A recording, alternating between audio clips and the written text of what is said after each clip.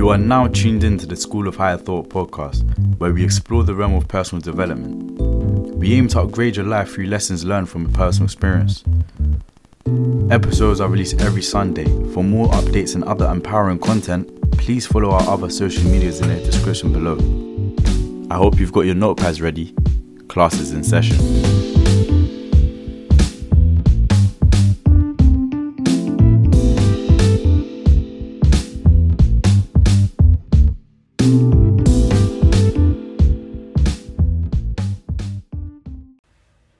My focus is not on solving nature's deeper mysteries. It is on using nature's deeper mysteries to solve important societal problems. Philip Emeagwali. Today I'm going to do something different. A couple weeks ago I went to the science museum with my girlfriend and we was inside of the gift shop section and we was looking at the different books and the different toys and gadgets, and I picked up a book about Black inventors, and that's something that caught my eye because growing up I never really heard about Black inventors. As a young Black person, you don't really hear many stories about the people who have impacted our lives that look just like us. There's a lack of representation. And seeing this book, I was just flicking through, going to different pages, and I found a very interesting story that I found was really, really, really inspiring. And I thought, you know what, I have to share this with my podcast. I have to share this with other people because when they see this story, I feel like a lot of people will certain things will click in their minds, and it might even inspire people to do things that they never thought they could have done. Today I'm going to talk about a story, and it's about a young Black man who grew up in Nigeria. He goes by the name of Philip Emeagwali. He is known as the man behind the internet. Some people call him the Bill Gates of Africa. And he's a young computer scientist. Well, he was a young computer scientist. And I feel like this story will reach out to a lot of young people and really inspire people. What I find as well is that oftentimes we find ourselves unable to come up with new ideas. So we dive deep into books and other sources which relate to the topic that we're interested in. But sometimes the best way to really stimulate your creativity and give you the drive to innovate is through looking at different sources of information that are completely unrelated, So with that being said, this is the story of Philip Emeagwali. Philip Emeagwali was born in Nigeria in 1954. At the age of 13 in 1967, he served in the Biafran army as a child soldier during the Nigerian Civil War, which ended in January 1970. After the war finished, unfortunately, his father was unable to send all 8 of his children to school, so he had to be homeschooled by his father. So he was pretty much a young mathematician. He was a big brain kid. He was a young prodigy. He would do mental exercises like solving 100 math problems in an hour. I struggle with doing 20 math problems in an hour, so kudos to him.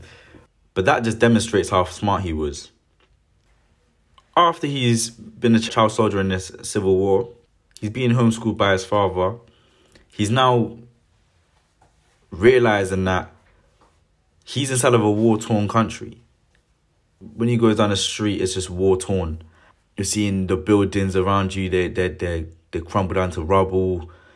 He's now thinking, cool, the best way for me to get out of this is for me to get a scholarship at a university abroad. This is when he started to work towards getting a scholarship at the Oregon State University at the age of 17. He then got a maths degree at this university, followed by him getting a PhD in scientific computing at the University of Michigan, and then 2 masters from the George Washington University. So at this time period, computers weren't anywhere near as powerful as they were today. Leading supercomputer manufacturers expressed a lack of progress in harnessing the power of thousands of processors. A few weeks later, Philip had developed a formula. This formula allows parallel computers to perform the fastest computations in the world.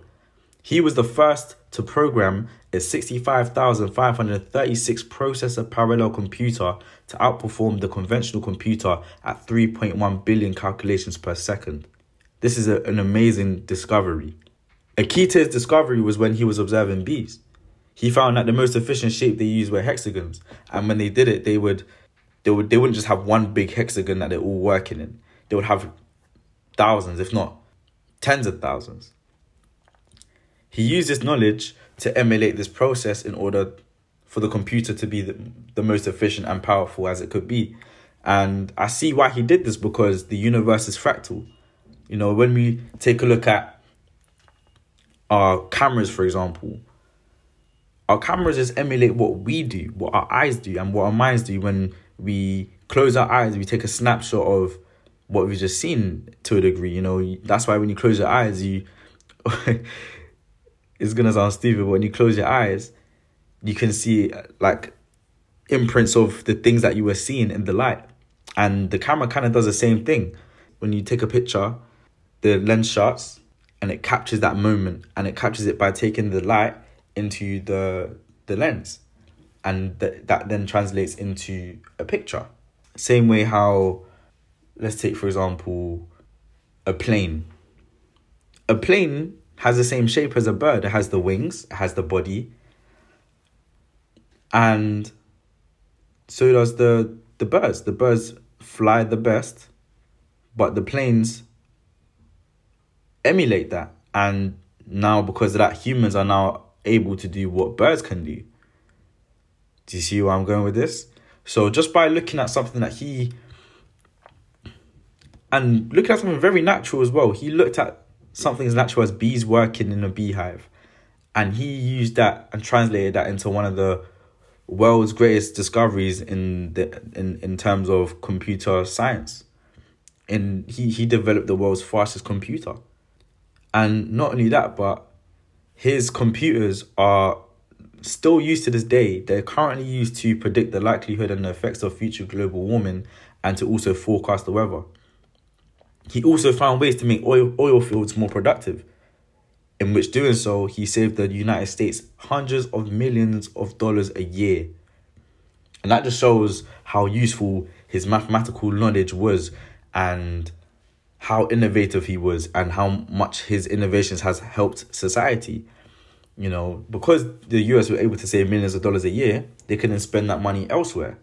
Do you get what I'm saying? So that in itself is a huge deal. And you're probably thinking, oh, how come he's done all of these great things and we know nothing about him? Well, he is still recognized. His work had earned him a Gordon Bell Prize and a Nobel Prize of Computing. The reason why you don't know him, I'm not entirely sure. But for the most part, I do believe that there's tons of inventors out there who have invented so many things, and people don't really recognize them unless if you are somebody who is highly interested in that field and highly involved in that field. Do you know what I'm saying? So from this story, I hope you are able to take away some life lessons for yourself.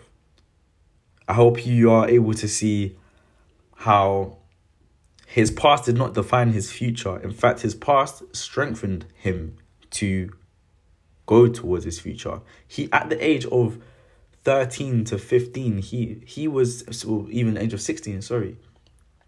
He was in the Civil War as a child soldier. After that, he ended up becoming a computer scientist who developed the world's fastest computer. Did you think, like, when he was younger, do you think he even imagined himself doing that? I'm not sure if he did. At the time when he was going through that state of war, I'm sure he was just thinking of survival. But once he had gotten out of that situation, he could then move forward. He's then got to his degree. He started to get the master's. He got the PhD. He got the business science, bachelor science degree even. My apologies. With that being said, I hope you are able to take lessons out of this and you then apply these lessons into your life. Do not allow your past to define your future. In fact, if you have come from adversity, use that as strength. Use that as motivation. Use that as your reason why you want to succeed. Your reason why you want to keep on pushing. Your reason why you want to create this or help this person, or to just do this with your life. To do whatever you wish with your life. With that being said, peace.